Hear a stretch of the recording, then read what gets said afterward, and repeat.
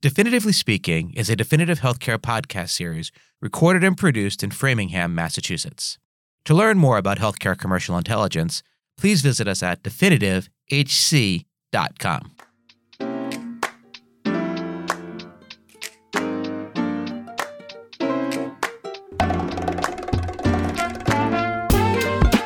Hello, and welcome to the latest episode of Definitively Speaking, the podcast where we have data-driven conversations on the current state of healthcare. I'm Justin Steinman, Chief Marketing Officer at Definitive Healthcare, and your host for this podcast. On our last episode, we hosted Michael Greeley, founder and venture partner at Flare Capital Partners. Michael and I covered a whole host of topics around the healthcare industry. So many, in fact, that I invited my friends and colleagues Brittany Morin-Mazzadri and Todd Bellemere to join me today and record a special episode of Definitively Speaking that breaks down my conversation with Michael. So that's what we're going to do today. Let's jump right into my conversation with Brittany and Todd. Here we go.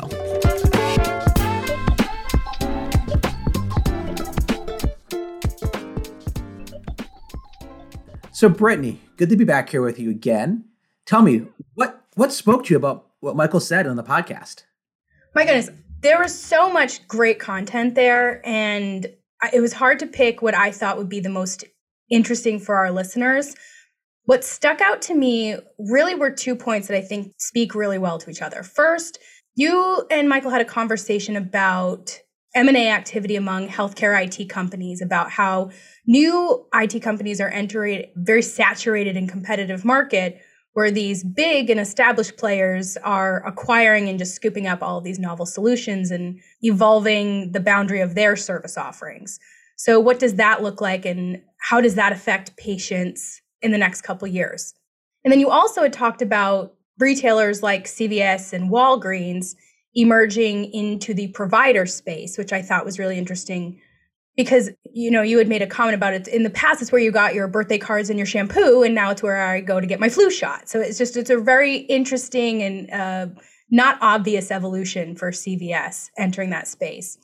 So the thing that stuck out to me is whether or not these mergers and acquisitions are ultimately good or bad for lowering the cost and access to care if we are consolidating all of this activity through those major companies, or if patients want that diversity to be able to find the type of providers that will treat their longitudinal care needs as opposed to episodic care needs. What jumped out about me, you said 10 years ago, I got my razor blades and shampoo. And then, 5 years ago, I started getting my flu shot. What CVS and Walgreens and Walmart want to do now is they actually want to be my primary care provider. They want to do more than just a flu shot. They want to, check my reflexes, check my temperature, check my weight, do the whole full primary care treatment of that. And I just don't know if I see myself going to the corner CVS to get a full, replace my primary care physician, to get a full physical workup. I know, Todd, you've been thinking a lot about this type. What do you think of this? Would you go to CVS? Yes, for sure. But I think that what's really struck me about the conversation really kind of starts first and foremost with something that I kind of obsess over, and it's what the future looks like, right? When we talk about whether it's M&A or technology companies getting involved in the mix, that really piques my interest for sure. Like trying to see what does the end of the book look like. I am that guy who tries to read the end of the book first to say, oh, well, how's it end? Let me just figure that out first. Then, okay, let's fill in the blanks as we go. Or, for movies, does the dog die in the end? I'm not watching it if it does. So, that's the kind of the thought process that I go about it. So when we talk about, who is going to be doing this, going there for PCP visits or their primary care stuff in the future, it's the kids, right? It's the Gen Zs and millennials, and I'm a Gen X, and I'm, like I said, if I'm obsessed with a future like that, then I'm a little bit maybe more on the Gen X side that would say, sure, I'll go see a PA at CVS to get my yearly physical or something like that. But it is like that sea change that we are on the precipice of right now that I think is just so fascinating to talk about and to hear from people that are at the forefront of it to really get their perspective and start game planning or gaming out what that system looks like in the next 3, 5, 10, 20 years from now. I mean, there will be things available to us then that we really don't have language for almost now, for sure. And there's some things we can talk about today that really speak to the early days of those changes too. So very exciting though. So Brittany, you're our designated Gen Z rep here. Oh, am I? Oh, you absolutely are. So I appreciate that, but I am squarely an elder millennial. Okay, well, you're going to have to substitute in for that today. Right. Because Todd saying as his Gen X, he's like, yeah, I think I would go. Would you go? Could you use CVS as your PCP? So that was a really interesting question. When he was talking about how millennials and Gen Z are more likely to, I think so. But I also think that younger millennials and Gen Z are also calling mom and dad to ask about their healthcare needs. And mom and dad are Gen X and boomers who have experience in the traditional PCP space. So I'm interested to see how fast that will shift and what will truly influence that. And I think you had made a comment on your conversation that whoever holds or controls that digital interaction on your device will be the arbiter of your healthcare. And I think that Gen Z and millennials are faster to adopt that type of technology. So yeah, I don't know. I mean, I go there for my flu shot, but I love my PCP, so I'm going to go call her if I need her. Well, when you think about that, when you think about those apps, like the quantified life concept, right, where on your phone or your watch or whatever, you can track literally how your health is progressing. And so if you can imagine a future in where, the Walgreens or the CVS's or other technology companies will start taking that data and say, hey, you don't really need to go see a PCP at a hospital or a physician group. We can actually take that data and build you a healthcare outcomes plan. Like that is the type of thing that you would imagine is in the near future. And who are the people that are so used to quantifying their life right now and putting it on social media and all that stuff? It's millennials and it's Gen Z, and of course, as we go forward, generations to come, because it's the comfort factor, right? You think way back, your barber would throw leeches on you in the medieval times, and like then the next step up, there's a traveling doctor that went town to town, and then from there, okay, now we have like a hospital where you can go to, and then there were physician groups, and now there's urgent care clinics, and step by step by step, we're getting to now you just go to the robot for your care. Like it's that generational steps as you go. The more comfort you become with what's available to you and what the system is providing, the next generation is going to say, oh yeah, that's more convenient, I'm going to take it. So let me ask you this to both of you. Who do you think is going to get there first, the retailers or the major health systems? I think it's going to be the health systems. How come? Call me old-fashioned, but I think there really is a role for the primary care physician, and I still think the IDNs are, even the IPAs, the most IPAs are being absorbed into IDNs these days, are going to own that. And the reason is, I think actually healthcare on the phone is very fragmented. So I'm going to have my telemedicine provider on there. I may have, my Apple Watch and all my exercise on there. I may have a sleep thing. If I'm a diabetic, maybe I'm using a Livongo tool, or I'm using Omada. I could have 10, 12, 20 healthcare apps on my phone, each one solving a point problem or a point piece of my care. I'm not a doctor. I'll even play one on TV. I don't know how to interpret all of that signals and what that is. Maybe if you connect the data from, app A, B, and C, I'm really sick. I don't know that because I'm not trained and I can't connect that. And I don't think that CVS, Walgreens, any place episodically is going to catch that. I really think you need the more longitudinal care. And whether you get that from your primary care at an IDN or you get that from like a One Medical, which is kind of the outsource, or even a concierge medicine. But that's just my perspective. What do you think, Todd?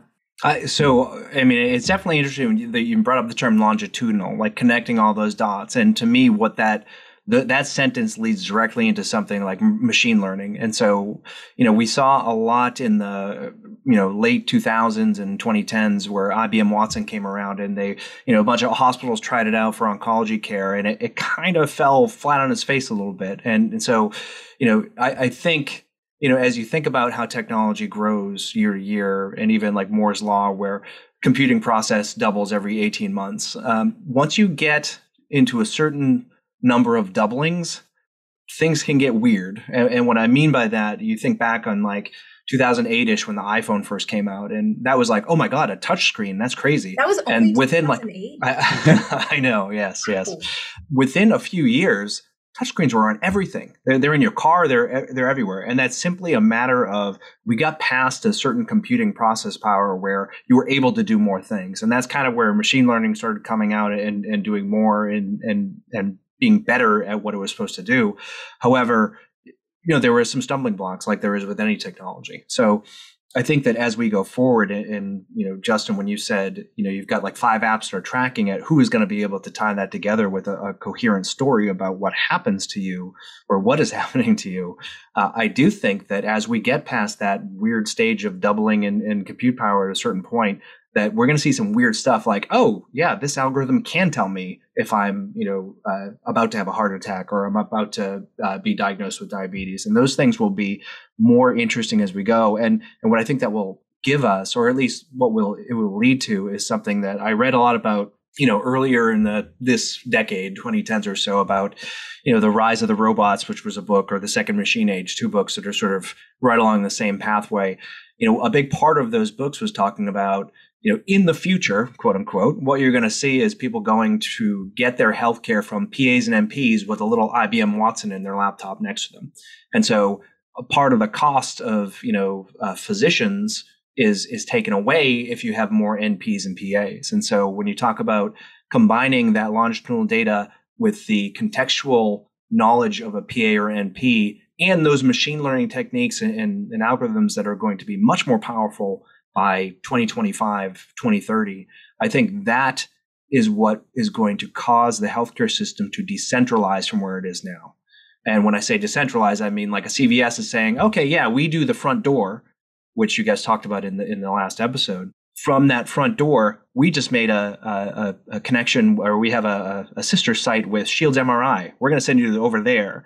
And it's skipping over the big IDNs and the ACOs and that sort of thing. So that's where I would, in my mind, like that's how I see it in terms of, especially when I see it being so fragmented and the things that we have at our fingertips today, there's going to be something like we can pull those together. It's almost like we had cable, we decentralized that, and now we have all these streaming services, and we're going to have to try to tie them all back. And someone's going to say, hey, I'll tie all your streaming services together. It's like, well, that was cable.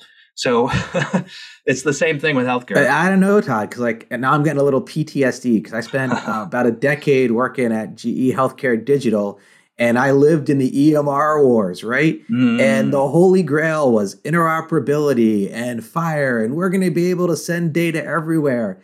And every year I'd go to HIMSS, and we'd have these big data interoperability showcases. And every night, the night before the show opened, our engineers were pulling an all-nighter with the other engineers from the other companies there, trying to be able to pass one tiny piece of healthcare data across that. So yeah, you paint this wonderful panacea where CVS is going to send data to Shields, is going to send it to Mass General. And I'm calling BS, man. I don't see how it works. Oh, that's fair. I mean, that's fair looking backwards for sure. And, I think you have to look, the old, and not to, talk too much about this piece, but when you look at, you think of a technology as a chessboard, right? And on every square of the chessboard, something doubles. So there's an old story about, a person came to the king wanted to give a prize to this person who came up with the chessboard. And they said, give me a grain of rice doubling on each checkerboard for my reward. And by the middle of that checkerboard, there were more grains of rice, obviously in theory, than there had ever been grown in human civilization in history. And again, when you get to the halfway point of that chessboard, things get weird and numbers that people don't really understand. And we're kind of at that precipice right now with computing power where, 10 years ago, when you were having those sorts of conversations and you can't pass that one piece of information, we're going to get in that funny spot where that technology just blows past where our expectations are. And that's why I said we're going to get to the point in 10 years from now where we almost don't have language to describe what that new place looks like. You've probably been hanging out with Larry Ellison, and that's why Oracle's buying Cerner, right? Yeah, exactly. And that was the other thing you guys talked about, which I think is super. The M&A stuff is, once you start seeing Apple buying a pair, watch out. That's where we're going to see some really interesting shifts in the market for sure. One thing I did want to talk about, Todd had discussed the CVS or the retailer serving as the front door to the health system. You had mentioned in your conversation with Michael about how virtual health, virtual care is opening up access to folks who didn't previously have good access to healthcare or any health access. Do you think that retailers versus typical IDNs serve as competitive entry points, or are they supplemental to each other? And how do you think that change is going to affect underserved communities? I think the one thing you got to think about with this is geography plays a massive role. I mean, the three of us are sitting here in the greater Boston area where, you can't throw a baseball and not hit Dunkin' Donuts or a CVS, right? And you've got all these hospital facilities and doctors up and down the street. But if you're living in Montana, there might be a Walmart 20 miles over and the hospital might be 150 miles away.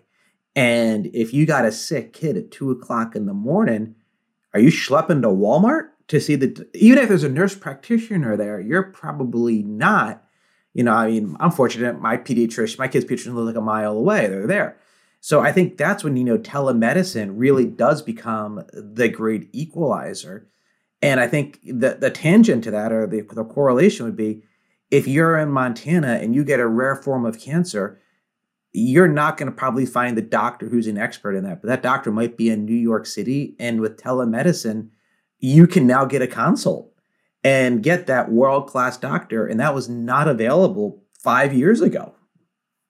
And I think that for better or for worse, the pandemic forcing and accelerating telemedicine and virtual care has benefited multiple communities. So we're looking at not only the geographic, disparate locations where there isn't access to healthcare close by, but we're looking at single parents who can't take time off work to go bring their kid in, but are now working from home and may be able to call their doctor.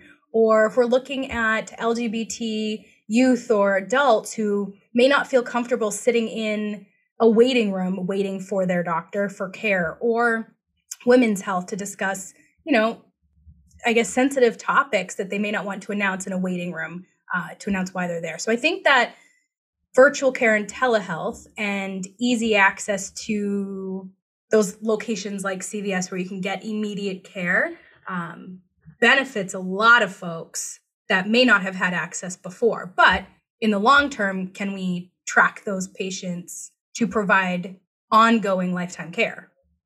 Right. I think, when you talk about the things that the pandemic has laid bare, certainly accelerating telehealth and that sort of thing, for sure. I think what also it has laid bare is the absolute failure of the United States to serve broadband and usable internet to those geographic places that you're just talking about, Justin. I mean, it's just an abject failure as a country to be able to do that sort of thing, especially as we're getting into this type of, like I said, that shift that we're getting into where telemedicine now is like thousands of % increase over what it was in 2019 and still going strong, to be honest. Even after people are starting to go back to their doctor's office, telehealth is still a large percentage of the market right now. And so when you think about the opportunity that is in the market to, or maybe the add-on effect of the opportunity to serve those communities that have been underserved in terms of broadband, whether it's Starlink or other types of, satellite Wi-Fi or Google broadband, those sorts of things like that.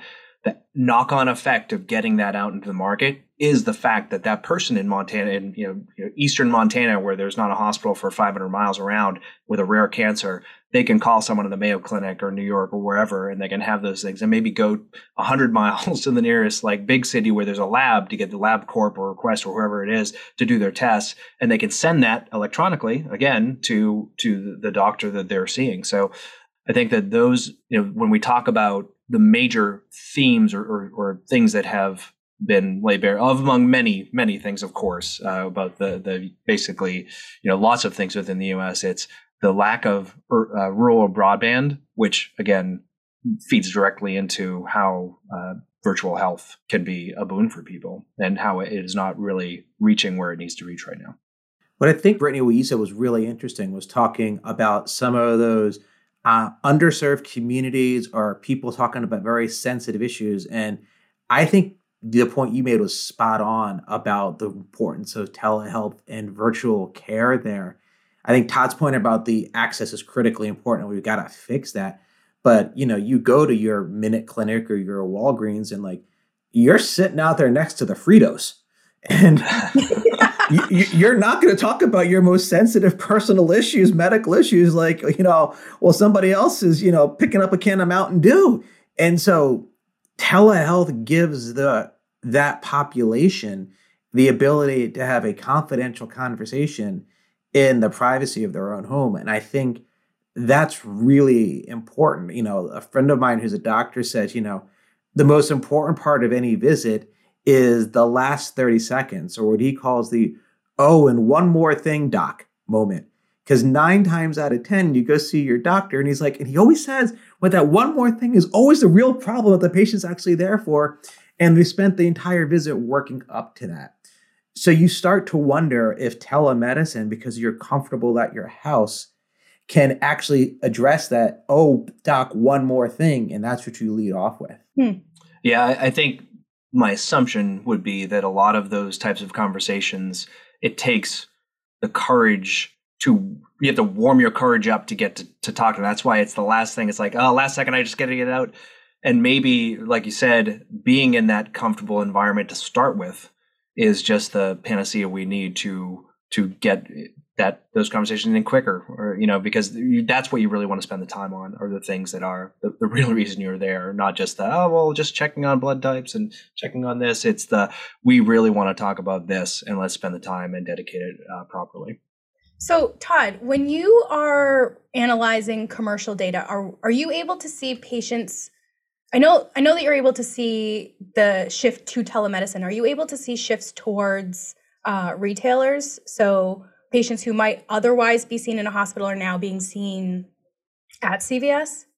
Sure. Yeah. I mean, retail clinics show up in medical claims data for sure. And, the interesting thing about it is you can actually see the type of visit and the diagnoses that come with them. So you can see if they're, there are codes for things like first time visit or subsequent visit or consult or follow up or, so on and so forth. So there is a little bit more of ability to tease out what that looks like over time. So and again, I'm a big fan of the retail clinics, and I know that CVS has plans now. They were announcing in December that they're really trying to knock on that door of the PCP entry point and really expand that, not only for the primary care stuff, for the urgent care as well. And, as we all have seen in the last couple of years, urgent care, 10% increases in the number of urgent care clinics popping up year over year over year.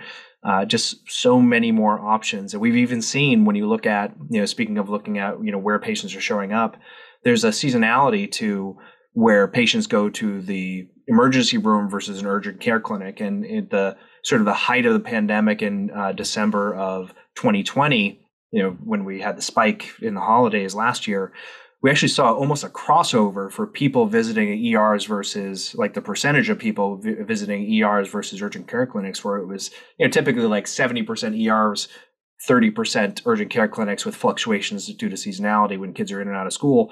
But then when we hit December, we almost had a 51-49 split. Like, it was so close. And the expectation is at some point this year, we're going to see that 50-50 split, and maybe even see urgent care clinics overtake ERs. And maybe that'll slide back once the pandemic goes away. But as with telehealth, there are definitely new normals coming through with retail clinics and, just for convenience sake, and urgent care clinics for convenience sake. And, I think that those are the things we really want to look at.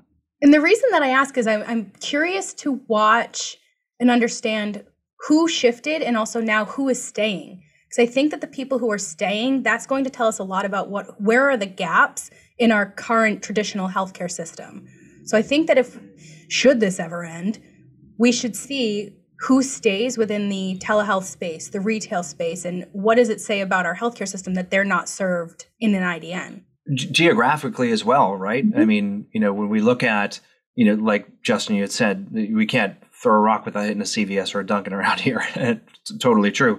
So is it going to be a type of thing where, telehealth stays strong in places where there aren't a lot of places for service, which I would imagine it probably would? Around here, do we see people with the expansion and going to retail clinics for their primary care, do we see that expand over time, or at least, like you said, Brittany, continue on? And who are the loyalists and who are the reverters almost?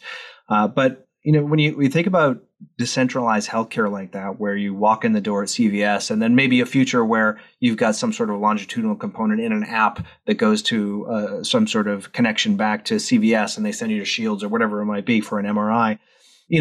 The first gut reaction to that, what people usually have is that, oh, well, decentralized healthcare is going to lead to worse outcomes.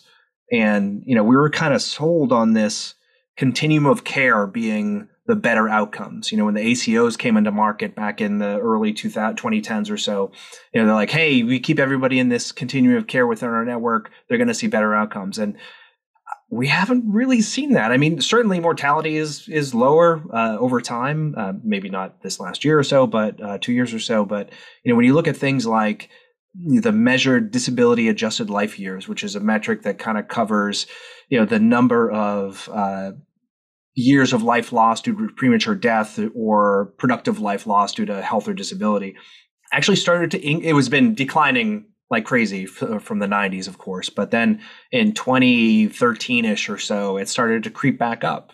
A little bit of a plateau in 2017 or so, but those measures, that's a good correlative factor to how people are doing with their disease, how they're managing their disease. And so, we were, like I said, we were sold on this continuum of care being the thing that's going to increase everyone's healthcare outcomes. And if you compare that to decentralizing a little bit, maybe the convenience leads to more people going to get care. So, something to have to keep our eyes on.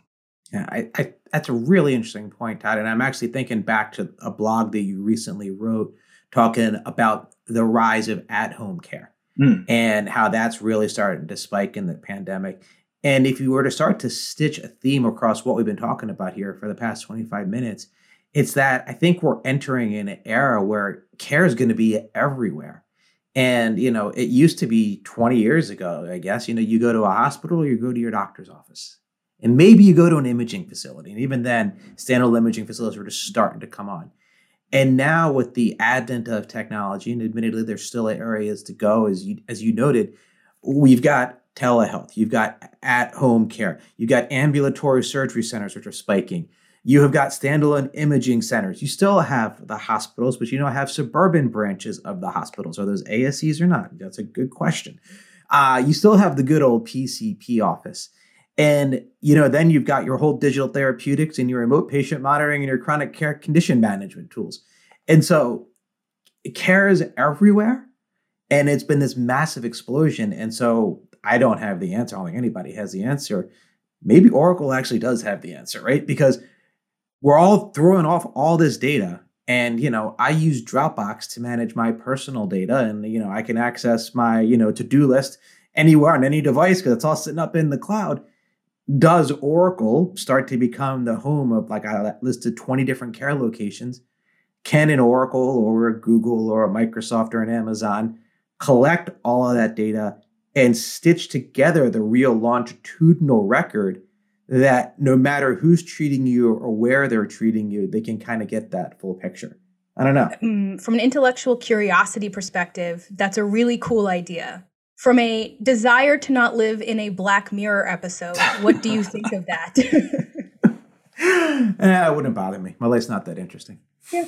That's fair, and that gets into, security and things like that, where, HIPAA compliance for, all this data that we're talking about, those servers have to be HIPAA compliant, which it has a whole host of things that we're, all very well versed in there at times. So, that is something that I would love to see more cognizance of, when people are loading their data up, and, maybe some people are not as caring about who sees what in their data, but for sure that is something that to think about.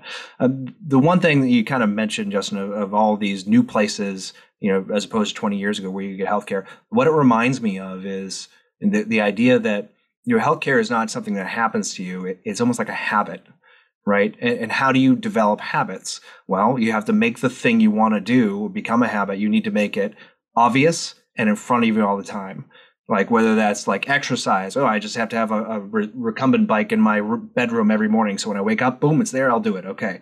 So when you have that, minute clinic right around the corner, or, a telehealth option right on your computer that you're sitting at every day, or whatever it might be, I think that when we look at those outcomes in the future, the opportunity for people to get healthcare as opposed to where they could get it before. And, I just think that as there are more opportunities to get your healthcare, people will take them because they're more convenient. And so convenience equals easier habit forming in my mind. So, that's the type of thing that I have hope for in the future, that if we keep expanding these, and maybe a little decentralization is okay. And that will allow for, people who would not give a care before will maybe say, that's right there, I'll do it. That's interesting. And so I think that's probably a really good breaking point and opportunity, Todd, to tee us up for the next episode. Because our next couple episodes, we've got a series of guests who I think will have a lot to talk about this. We're going to be joined by senior leaders from Pear Therapeutics on one of our upcoming episodes, talking about digital therapeutics and the role that they play. And then we also have a senior executive joining us from Teladoc to talk very much about how telemedicine, virtual care, and as you all know, Teladoc bought Livongo. And so they got into the chronic condition management space. And I think I look forward to hearing on both of those podcasts, some of their perspectives on this changing dynamics of healthcare, where and how we're all going to experience it. And so with that, I want to thank both of you all today. I really enjoyed talking with you, and I can't wait to have more conversations like this with you all over the coming months and years. Thanks for listening today to Definitively Speaking. Please join me next time when I'm joined by Dan Trencher, Senior Vice President for Strategy at Teladoc, and we'll have a wide-ranging conversation around telemedicine and virtual care and what's the difference. If you like what you've heard today, please remember to rate, review, and subscribe to the show on Apple, Google, Spotify, or wherever you get your podcasts.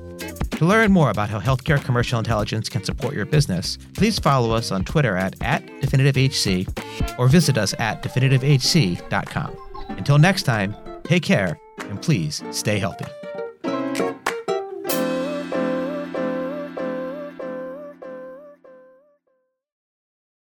Now, can you imagine if we put a PCP in a Dunkin' Donuts?